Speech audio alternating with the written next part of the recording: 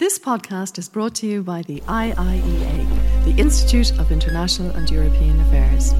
Join the discussion on IIEA.com and access our engaging videos, blogs and podcasts.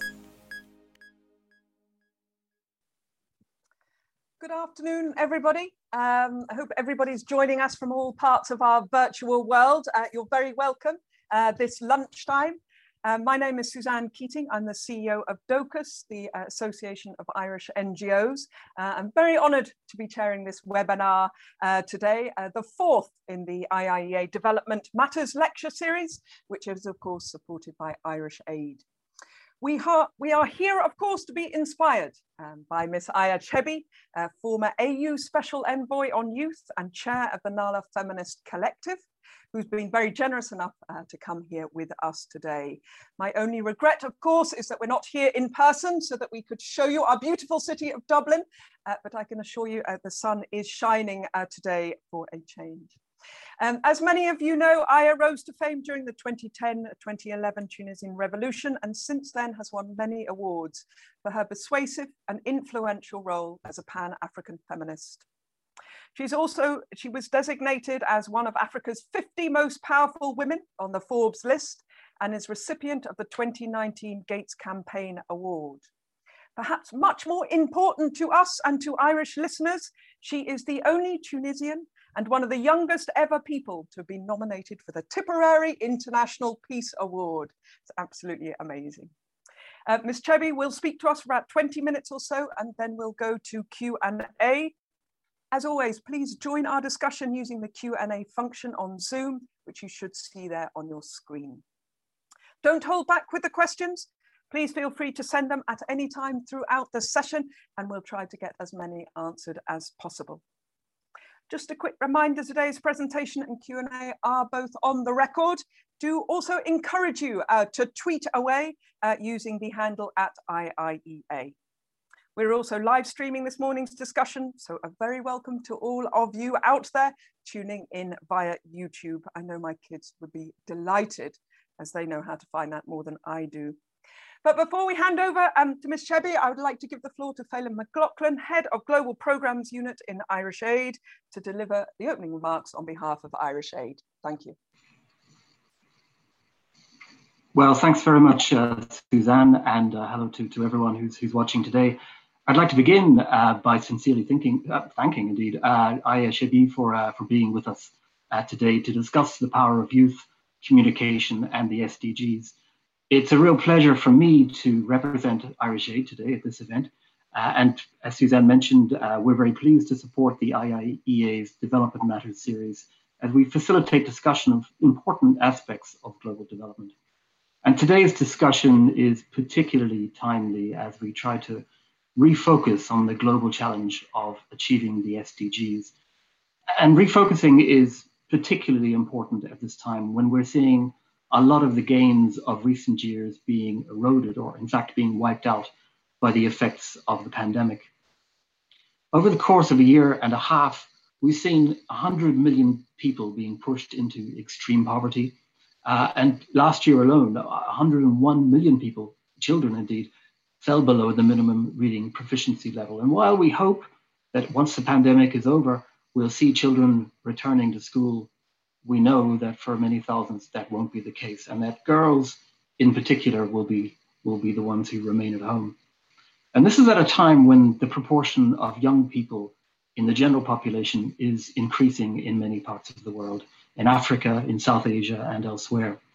So we have this multi-dimensional challenge of ensuring that the needs of these young populations are catered to, that they receive the education that they need, that they have the opportunities that they require, and that they have a voice in the decisions that are going to have a profound effect on them, on their future, and the future of the planet more generally. So that's quite a challenge ahead of us, and it's really, I suppose, the crux of today's discussion. And I can think of few people better qualified than Aya Chebbi to help us reflect on the substance of these points. Suzanne's already listed many of her enormous achievements. She's extremely well qualified to speak on these matters. She's a graduate of the Tunis Al-Manar University. She's received both a Fulbright Scholarship and a Mo Ibrahim Scholarship for further study. at Georgia South University and at SOAS in London, respectively. Suzanne mentioned she was the first AU Special Envoy for Youth and is currently the chair of the Nala Feminist Collective. Once again, Aya, thanks so much for joining us today, and I'm really looking forward to hearing your input and to the discussion that takes place afterwards. Thank you.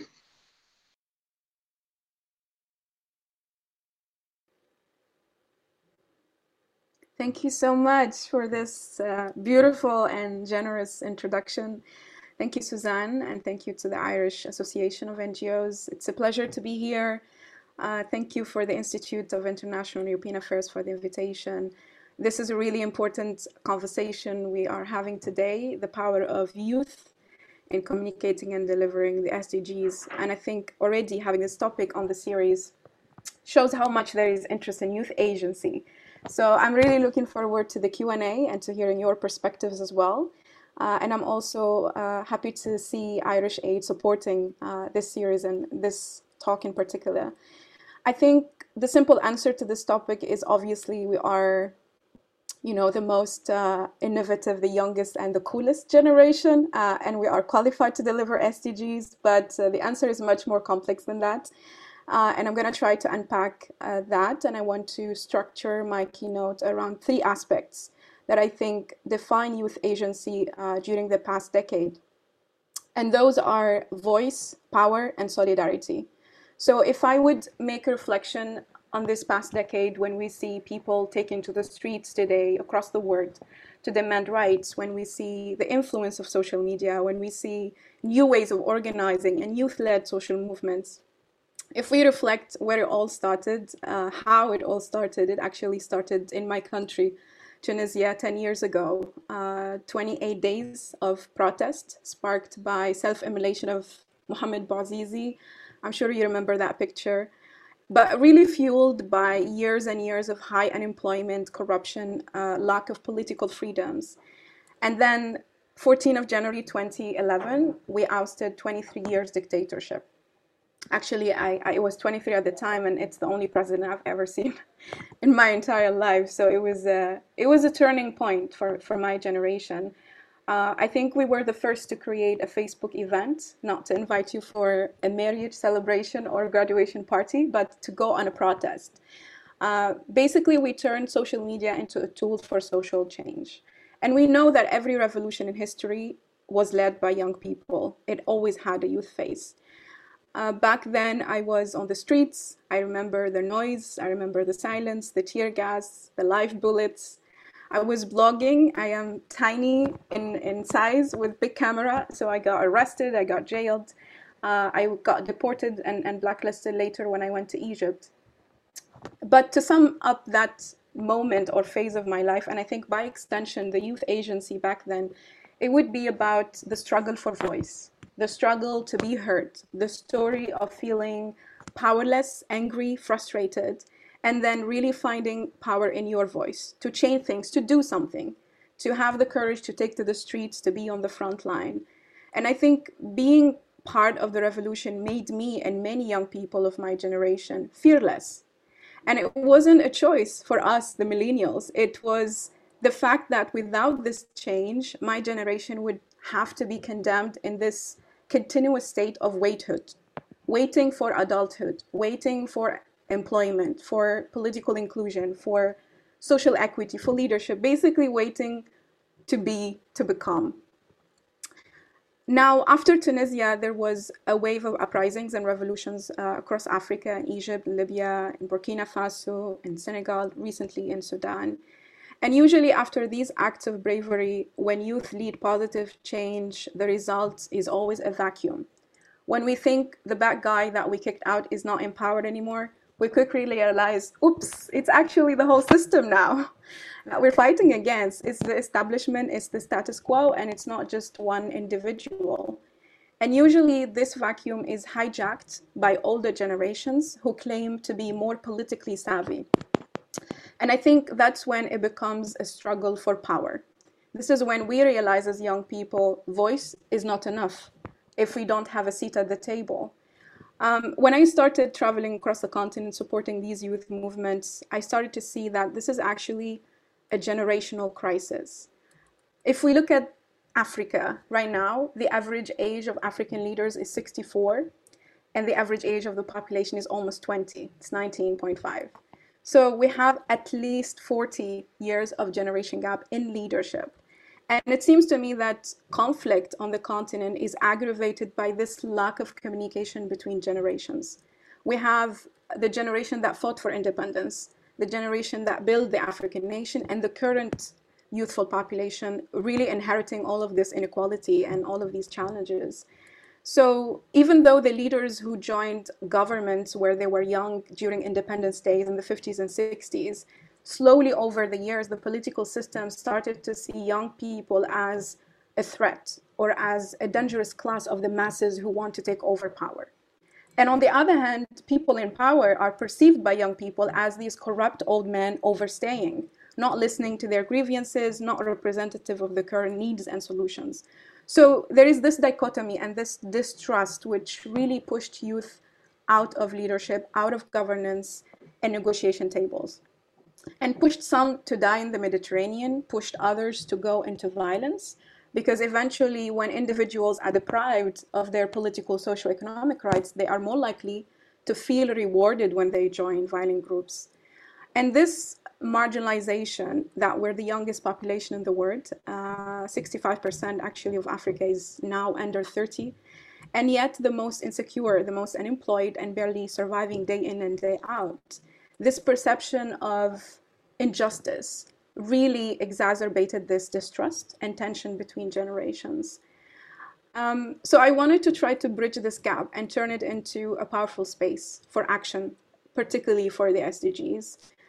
I jumped into the belly of the beast to shake things up in the corridors of power. I became the youth envoy of a union of 55 member states. And there, I think I stopped fighting to prove anything or to prove that we are demographic dividend, we deserve a seat at the table. And I really started to fight for institutional inclusion, for young people occupying leadership positions they deserve, for treating young people as peace builders and not gun holders. And I managed to get heads of states and government to listen. When my discourse shifted to, we're not going to kick all of you out of power, I thought at some point that was the only solution, but actually that will bring a vacuum. What we actually need right now in Africa is intergenerational co-leadership. And I don't mean by that passing the torch to younger generation or passing the legacy or passing all these institutions, but I mean co-creating and reforming the system together now. So we don't fail the next generation, so we don't become products of failing systems and just continue to perpetuate them. So co-leadership really means that with wisdom and innovation, we can achieve the Sustainable Development Goals. And so I started to build intergenerational dialogues on the importance of co-leadership. And I would ask heads of state and government, can you have young people as your advisors? Can you have third or half of your cabinet young? Can you stop extending retirement age and get youth into public service? Can you allow waivers for young electoral candidates? In democratic transition, can we make sure that young people take their rightful place in leadership? Can you have young ministers actually in charge of Ministry of Youth, because most of them are not? So really facilitating this dialogue to open those channels of communication with young people. And we even put together a report called Greater Inclusion of African Youth in Public Service and Governance. We put 6 case studies of African countries that actually succeeded in youth inclusion, showing the leaders that we don't need to look elsewhere in the world, we just need to look to our neighbor and see how well they are doing when they include young people, when young people co-lead with them. And they actually listened. I mean, intergenerational dialogues work. And as a result, Namibia, Chad, Ethiopia, many other countries last year appointed young ministers for the first time. Sudan appointed young female minister of youth after the revolution. Algeria is subsidizing electoral fees for youth. The AU Peace and Security Council adopted a continental framework on youth, and so on and so forth.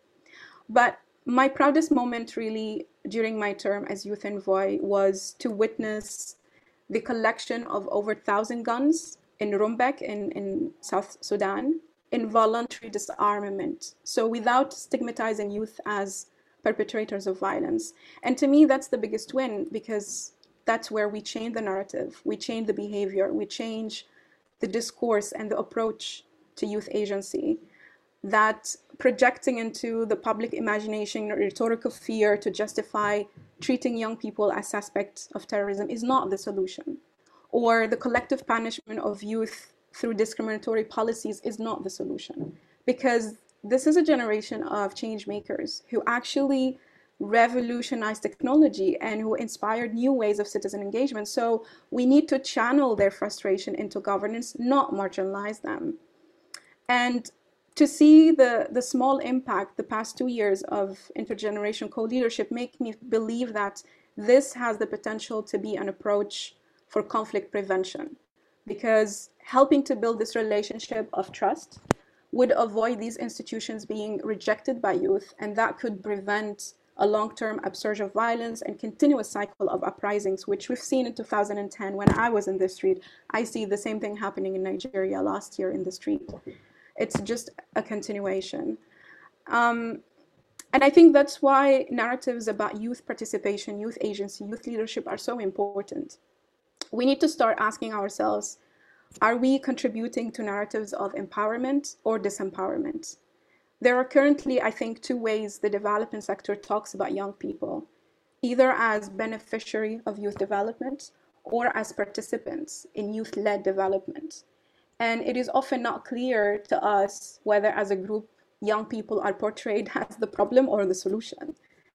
And I think bottom line, the narrative should be that youth are drivers, not subject of development. The same way the narrative about security. We need to move from youth peace and security agenda to youth peace and development agenda. Because when the conversation shifts to development, the funding and programs can be redirected to the root causes rather than response programs. Actually invest in the livelihoods of young people rather than militarization. So narratives really shape policy, and policies, when implemented, really change the lives of young people. I want to come to the third aspect of youth agency. I think finding power in our voice is a great step. Having a seat at the table is a great step. But it's not enough for change to happen. With the speed we need, we only have 9 years to 2030. Our deadline is very close.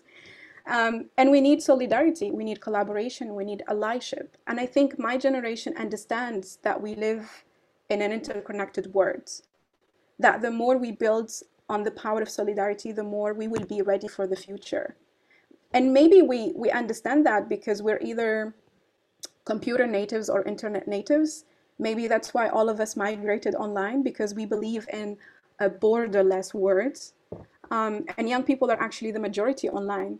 Ironically, just like we are the majority offline, but offline in our countries, we mostly did not create the rules. We are products of system created by others.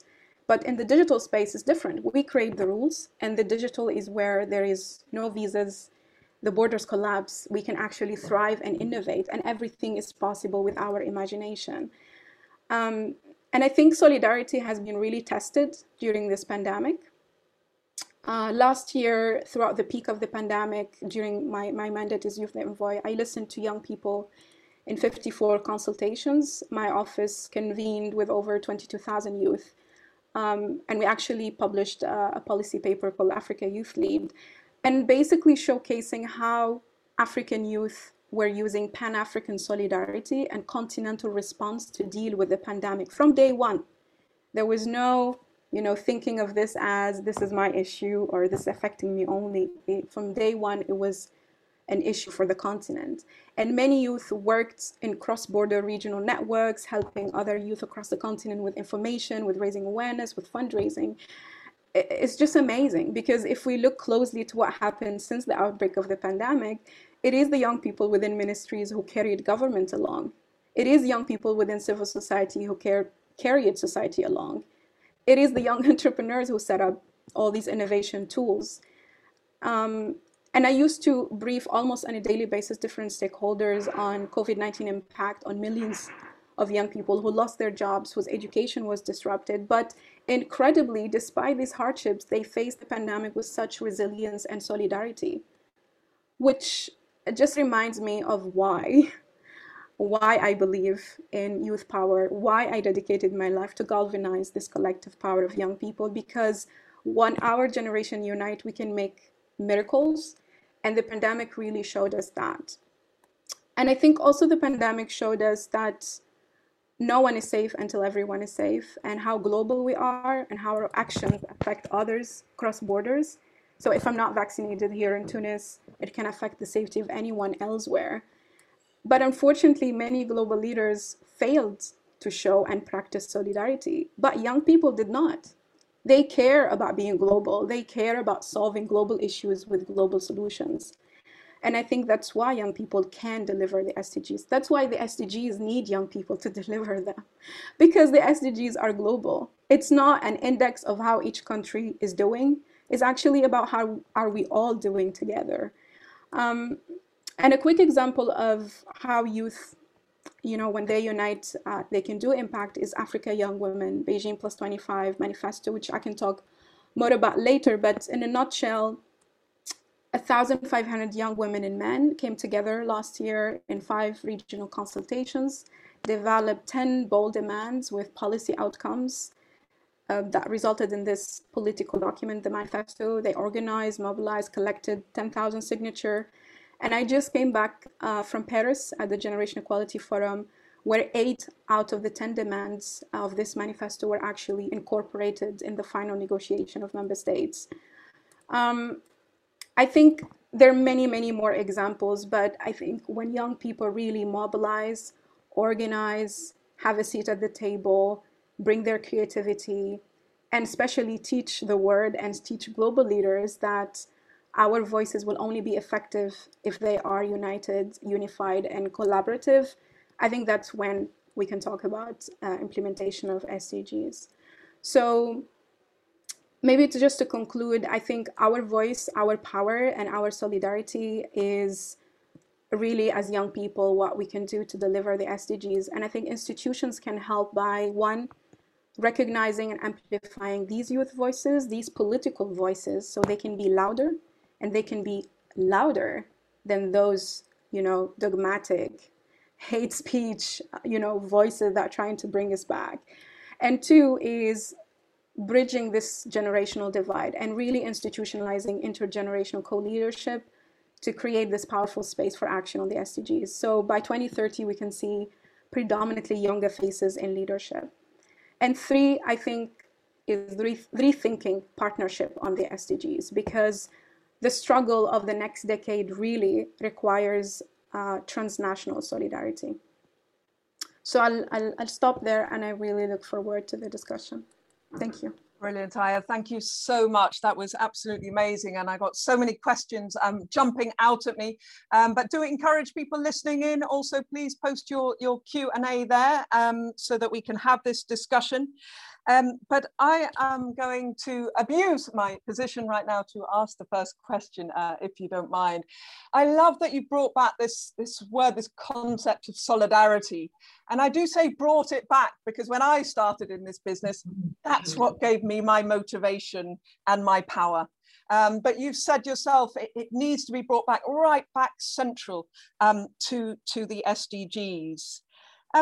But I suppose we had a question about it. I mean, I think Guterres actually said solidarity and multilateralism is needed now more than ever because of the COVID pandemic. And I do like to kind of just ask you from your perspective, knowing also that the pandemic, we know, has affected poorer countries and poorer people more than others, and particularly women and girls. How has the pandemic changed your perspective or given you more inspiration? Perhaps more importantly, some people say the SDGs have lost their way because the pandemic is all consuming. Others would say it's needed now more than ever. Wonder what you would say to that. Yeah, I mean, a really interesting question, because we know that we can only thrive after a crisis. I mean, when people say, oh, now the pandemic is the priority, what does it mean the pandemic is the priority? The pandemic mean that we have health systems to fix, education systems to fix, digital divide to bridge. The pandemic basically tells us what's going on wrong and that we are really slow in accelerating change. I don't think the pandemic here is to stop us from doing everything else and dealing with the pandemic. It's actually telling us that all of SDGs are intersectional, and that you cannot, deal with, gender-based violence without dealing with health reproductive rights, without dealing with climate crisis, without dealing with displacement. It literally, the pandemic showed us how all these issues are so intersectional and so linked to each other. So I really do not understand that narrative around, even when funding shifts to the pandemic, right? So when you shift fund into the pandemic, meaning you don't have enough fund to deal with emergencies and crises, and that you need to take fund from our education of girls who, if they are locked in their homes, they will be abused, or take the money, from the health system that needs to really be resilient to the current emergency. I think we run out of excuses, because we always say, oh, when there is a new issue, let's shift everything, our attention, our funding, everything to that issue and forget about everything else. And we're not stopping to say, actually, everything else is causing this crisis. So let's deal with all of that so we don't have any further crises. And in terms of the aspect of solidarity, I think this is something it's something Pan-African, because in the history of the liberation movement, we are taught Ubuntu, which means I am because of who you are, which means my liberation is your liberation. So there is that philosophy of interconnectedness, and that my action requires your action and my action affects your reality. And I don't think, it should be something absent and then brought back and absent. I think it should be consistent. We should be in solidarity at all times. If we want to, in the fancy words, say it's a multilateralism, okay, but what's multilateralism? Is actually putting our personal interests behind and putting the collective, the human race, the human family up front. It's putting people before profit. It's putting all of these issues that should be consistently like that, not when we have a pandemic, then now we remember, oh, we need to stand in solidarity with those who are most affected. No, I mean, people have been in refugee camps for the past 2 decades. People have been displaced for the past 2 decades. Climate change have been getting young women out of school, actually, for the past decade. Who has talked about that? So I think it's really about now taking this moment to make it an opportunity, and to recognize that this is the moment for us to accelerate the SDGs, because this is when we can show as the human family that we can have solidarity, that we can get out of this crisis together, And I think that the vaccination conversation, for example, is a great testimony of that. I mean, I was in Paris just 2 weeks ago, and I'm not vaccinated. I was in a room and I said, with all these global leaders, and I said, I'm not vaccinated. Who is not vaccinated here? And there were just 4 young Africans who came, who raised their hand. And then I am, asked to do all of these requirements and test and confinement and all of these things. But if I had the vaccine, access to the vaccine, you wouldn't have to worry about me, with the moment I step into another space, because you know that I am safe, you are safe, everyone is safe. And I think that's where we need to realize that when we think global, when we try to support other countries or, the most vulnerable, the most marginalized, it is to make your life better. It is actually for you to have peaceful, equal, more fair words. If I do, you will do. Because we can't live anymore in our little tiny communities and countries. We like it or not, we are global, so we need to act like that. Yeah, and I love that. And that's why I love that term solidarity, because it really brings the humanness, isn't it? The dignity of us all together. I am now going to turn to some questions, if that's okay. One from Aisling Levine, the Youth Engagement Officer at Goal, and I suppose it does touch on that solidarity point, but very much related to education. And she says, thank you, Aya, for your work and for being such an inspiration. What do you think about how to integrate critical understandings of governance and public service into education systems so that young people can emerge from their school years ready and confident to participate, dare I say, not just as civil society members, but as global citizens. Something there around education specifically. Yeah, I mean, absolutely, 100%. I think from my personal experience, I come from civil society. I had, before being the envoy, 8 years of activism, and not really formal NGO style. I was in movement building, and I was in these loose structures of organizing. So for me, it was a huge shift. And after 2 years of navigating intergovernmental space, I am completely convinced that every young person, when they got out of school, or even when they're still in school, they should have some sort of internship, some sort of programs that make them understand how public service work, that make them experience how public service work, and even teach us service, right? Because there is this idea that when you are in position of leadership, or when you run for office, is this prestigious thing, and now you're completely disconnected from reality, you know? It doesn't teach people integrity. It doesn't teach people that you're there to serve, that you're actually paid to do this job, that people are paying you to do this job, you know, it's people taxes. So I think there is a lot that we can do in school to integrate the values of service.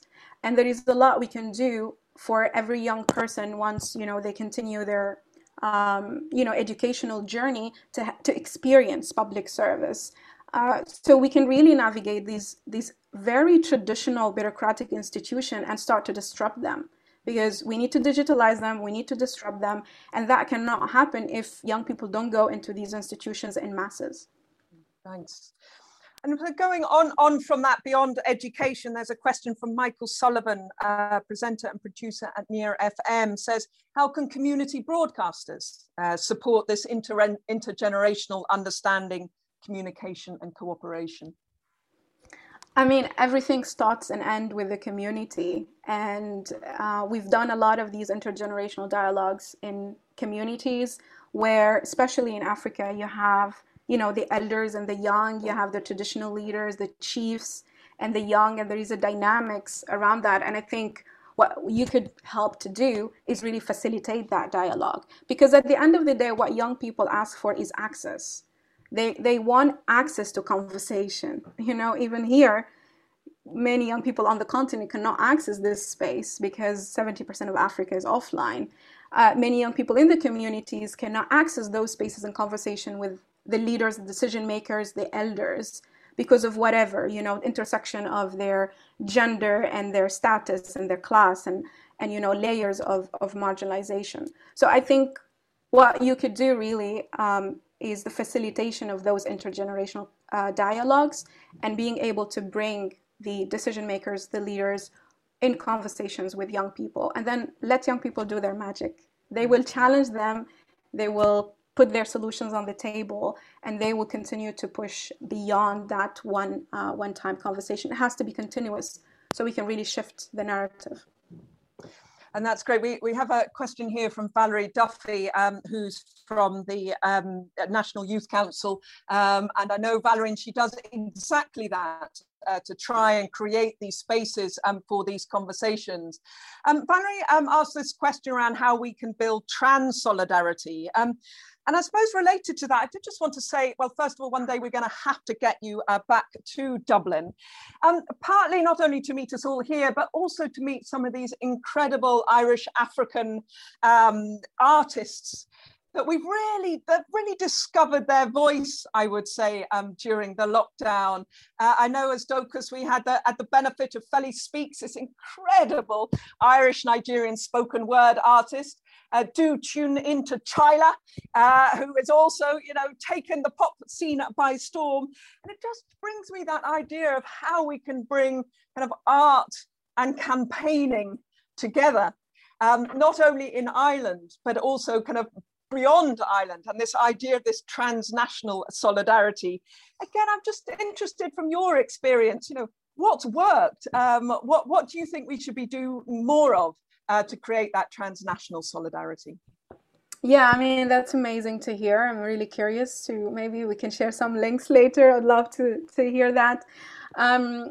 So there are different aspects of this. One, I think, is, young people in Africa and the African diaspora, which we have a lot of collaboration to facilitate. I think the vibrant scene of young people of African descent across Europe and their voices rising during the pandemic is incredible. And I think that's also solidarity, because if we talk about, for example, digital space, right? If it's unfair for the continent, we actually rise when everything is already, went viral. Yeah, we're late to the party because everyone rises on these news, and that's why we don't lead the narrative on the continent.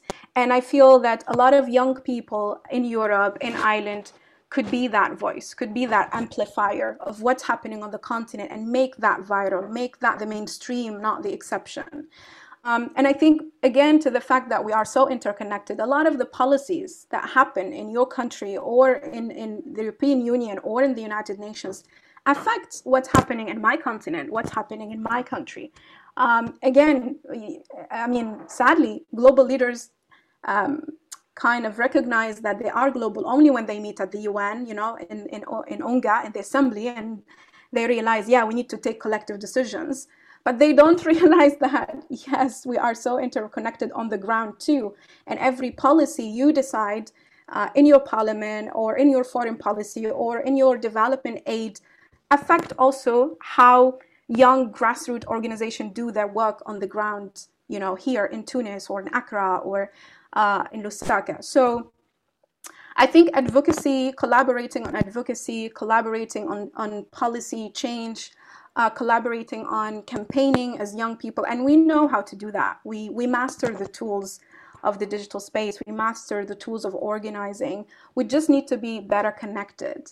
And I think platforms like this, it has the potential to do that, because many of these young people, cannot meet, physically in physical spaces or cannot cross in platforms. But if we manage to bring all these powerful voices together, amazing things happen. And I think that's why, for example, I started Nala Feminist Collective.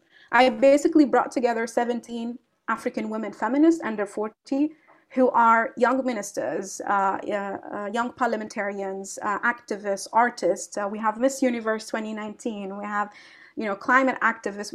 All of these who have platforms, have following, have influence in their own spaces, and they're doing amazing things.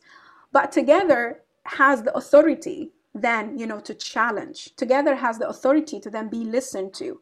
And I think if we can do more of that as young people across borders, Europe, Africa, other continents, it would be amazing. And it would really accelerate also the way we strategize on the national level.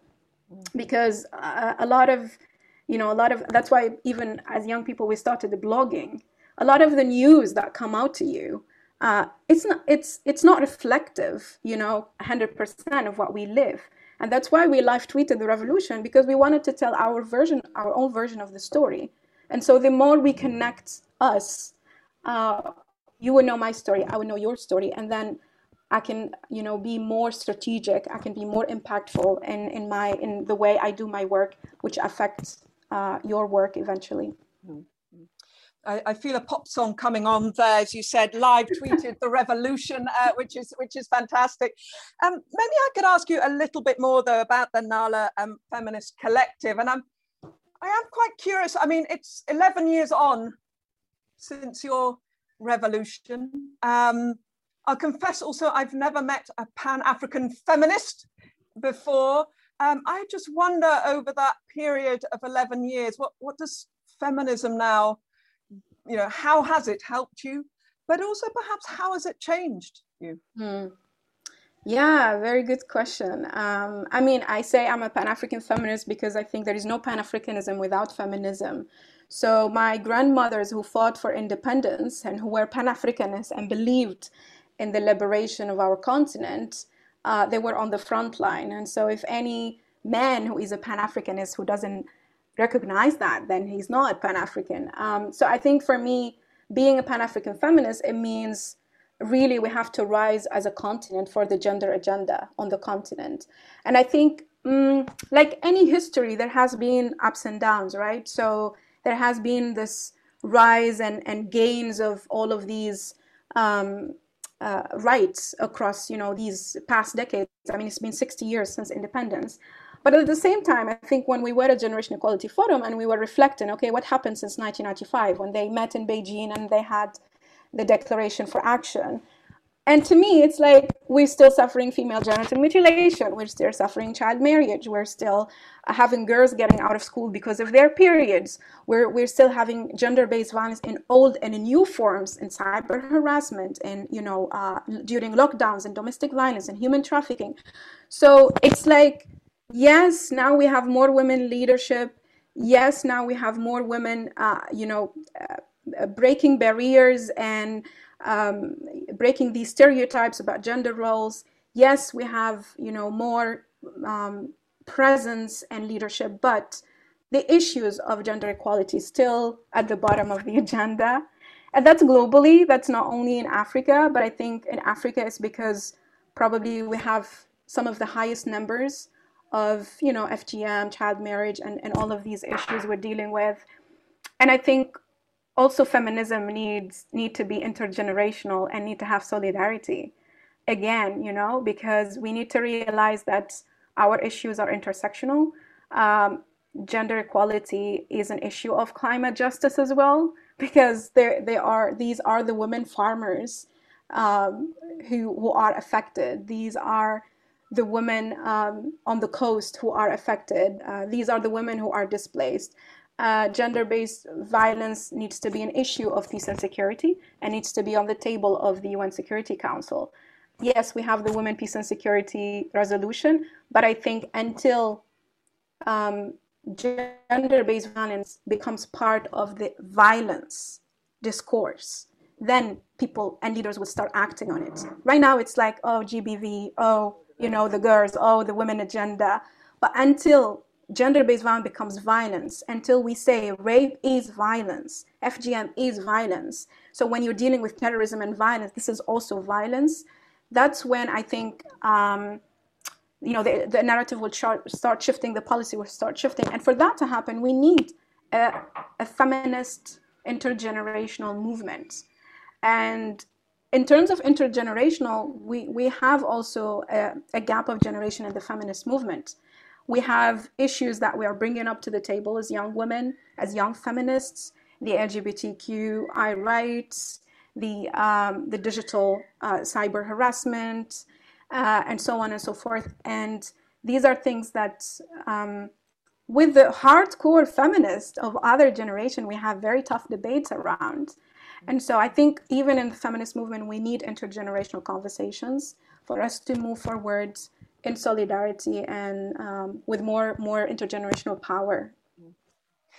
We've got a good question in here from Valerie Malay, who I know is one of our kind of youth SDG champions.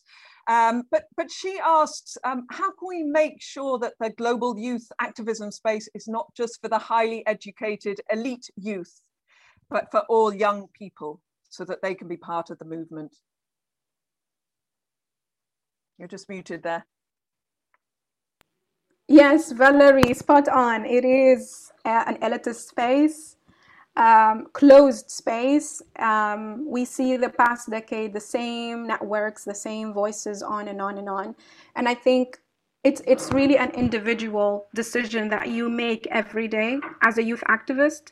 So in my role as the Youth Envoy, what I try to do is to open the space for other young women to come in, to bring the most radical voices that would never have a platform with, an AU commissioner or a diplomat or ambassador to actually, say their grievances, to actually participate meaningfully.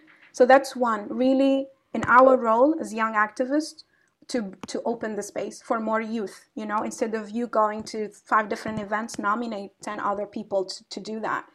And then I think the second is not make these spaces extractive of youth agency. A lot of these spaces and free consultations, you come, you bring youth, you do the recommendation, and it's over. You don't hear any feedback. You see the policy paper published, after 6 months that has nothing that you have contributed to. And then you come back next year, it's the same recommendation, and we are in this loop. And I think we need to change that. So in our work, when we invite young people to be on the table, great, that's a step forward. Now, it's not a one-time engagement. You need to come back to young people and tell them, what did we do with your contribution? What is your role now in the co-creation, in the execution, in the implementation? And I think that's where we can move away from tokenism, right? When we say you're ticking boxes with young people in these meetings and these engagements, and actually meaningfully engaging young people. And I think this starts from both institutions and the youth themselves.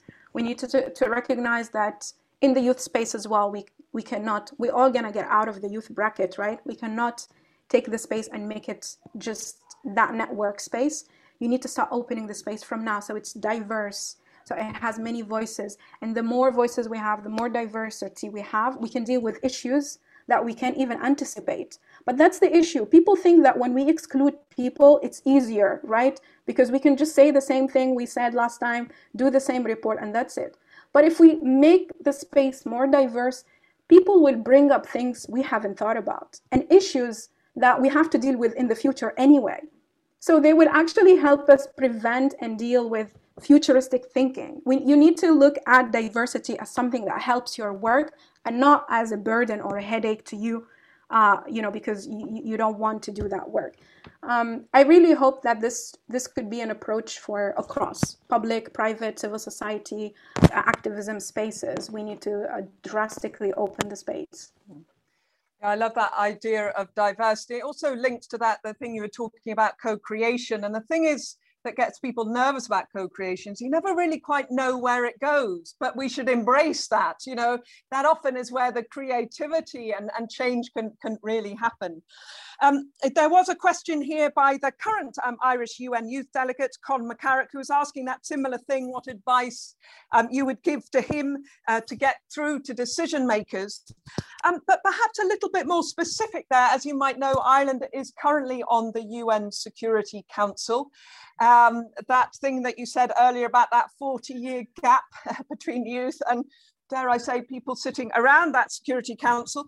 But I would say Ireland, and in particular Ambassador Bernays, who's heading the delegate there, has been massively championing this issue of women and girls and youth, I'd say in an extraordinary way.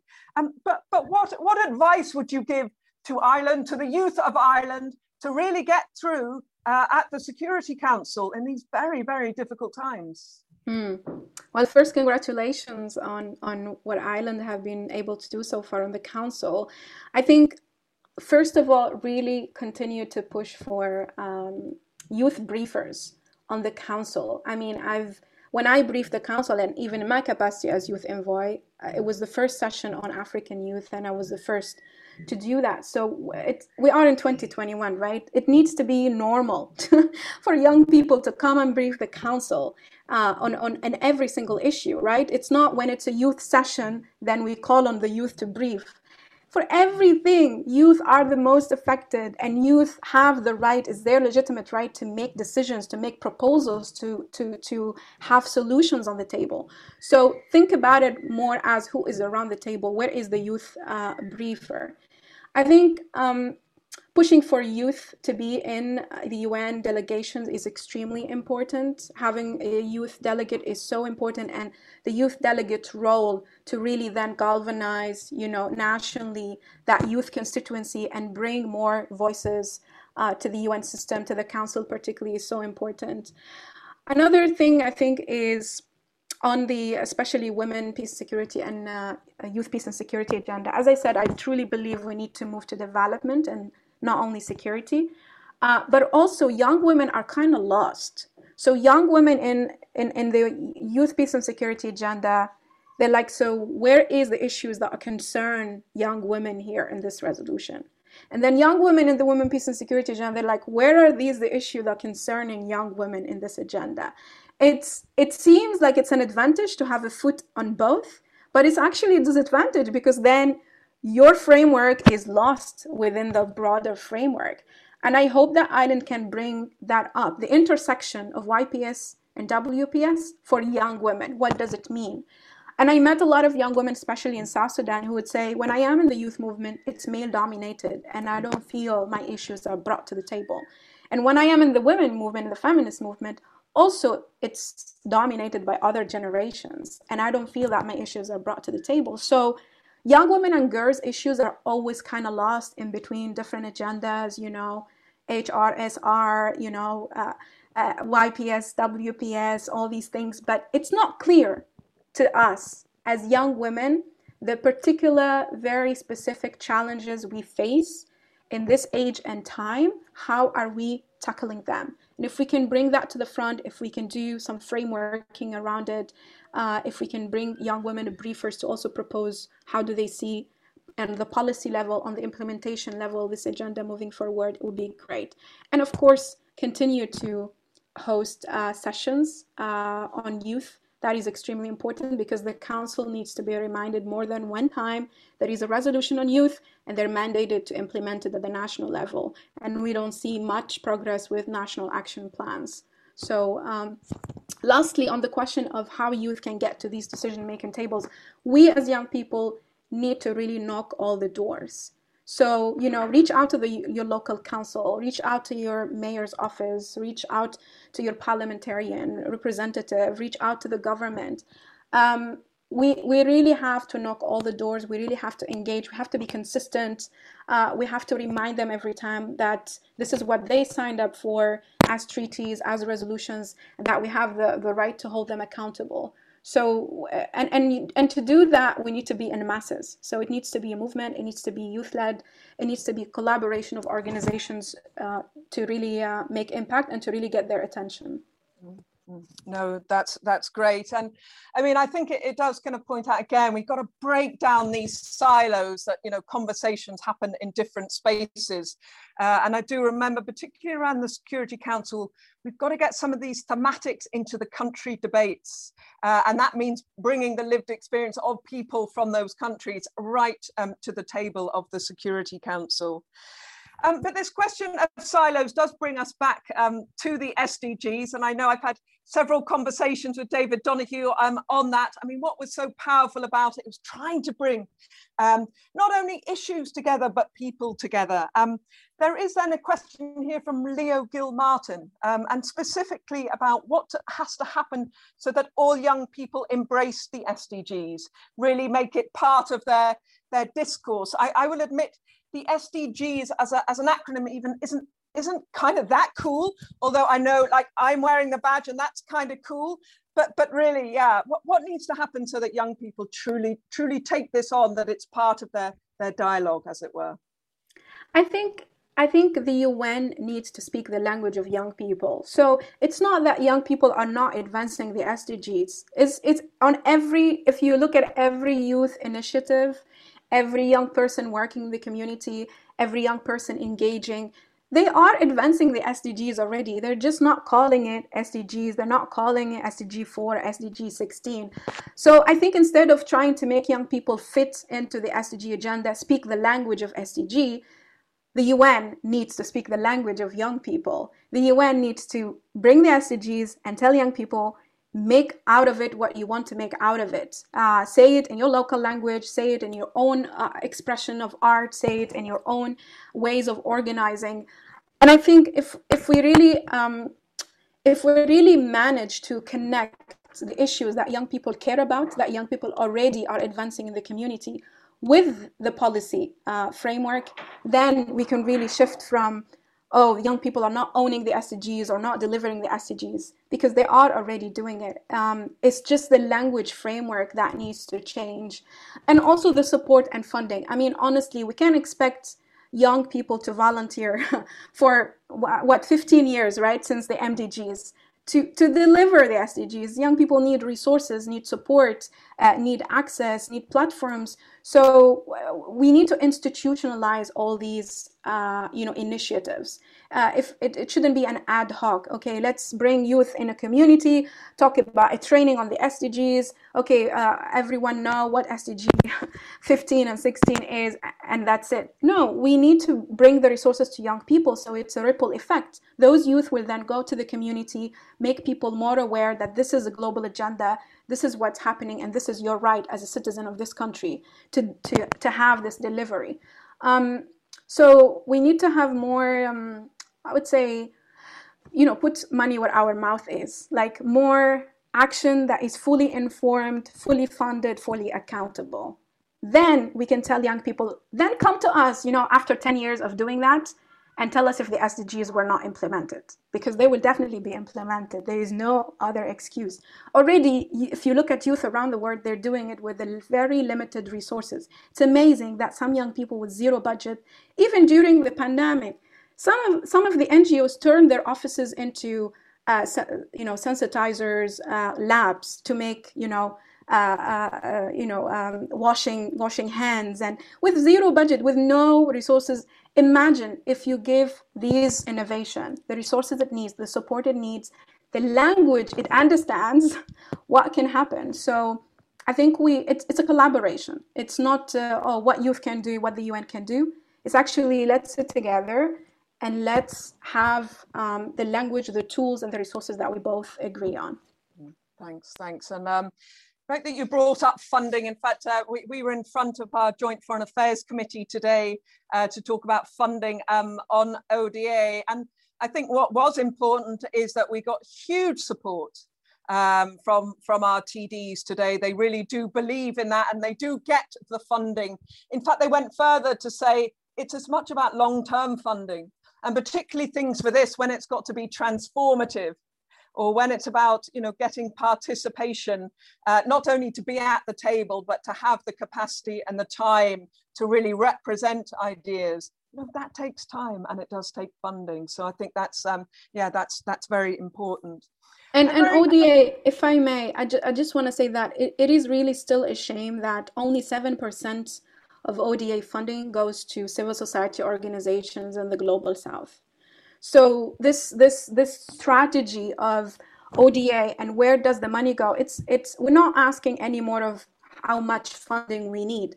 Actually, with a little money, if it really goes to the people who are doing impact on the ground, it can deliver. But with a lot of money that we don't know where the rest of it goes, to bureaucracy or to overhead or whatever it is, then we can't have impact, we can't have results. And it is civil society on the ground that really drives results for ODA.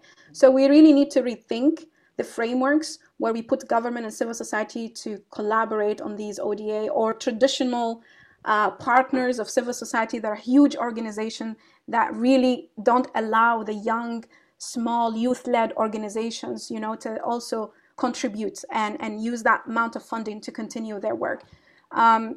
It's something that not only one country, it's something that the whole international development need to sit down and really reframe how we look at ODA and where does the money go for civil society. Yeah, no, that's absolutely right. And you'll be glad to know again, I mean, it's a big topic of debate here, and particularly amongst our own members. I know we've led a process, we're calling it reimagining the role of international NGOs, and at the heart of that is that localization agenda. And I suppose, it's really leading that thing back to this idea of co-creation and partnership. It's not an either or, it's not they've got more money than us. You've got to get back to that, co-creation, and at the heart of that has to be about trust and relationships across borders, across age groups, and all the rest. I'm afraid I think we have run out of time here, and I do know these IIEA calls, it is the lunch break, so we do need to end at 2 o'clock. Sorry if I haven't got to all the questions, but just to assure you, lots of kind of really positive questions, and people have been very inspired from what you have said today. I won't even try to sum it up, but I loved what you began with, those 3 issues of voice, power, and solidarity. I'm also thrilled, as I think you said, as youth, the coolest generation. I'd like to think I'm still young, but I'd like to kind of, if you don't mind, if I can still. You're so cool, Suzanne. A bit cool, but truly you have inspired me today, as I'm sure you have most people on this call. Next time we must get you to Dublin. Thank you very much for your words today. Thank you to the IIEA. Thanks to everybody for tuning in today. And we'll look forward to seeing you again sometime, Aya. Thank you very much indeed, everyone. Thank you, Suzanne. Thanks, everyone. Thank you. This podcast is brought to you by the IIEA, the Institute of International and European Affairs. Join the discussion on IIEA.com and access our engaging videos, blogs and podcasts.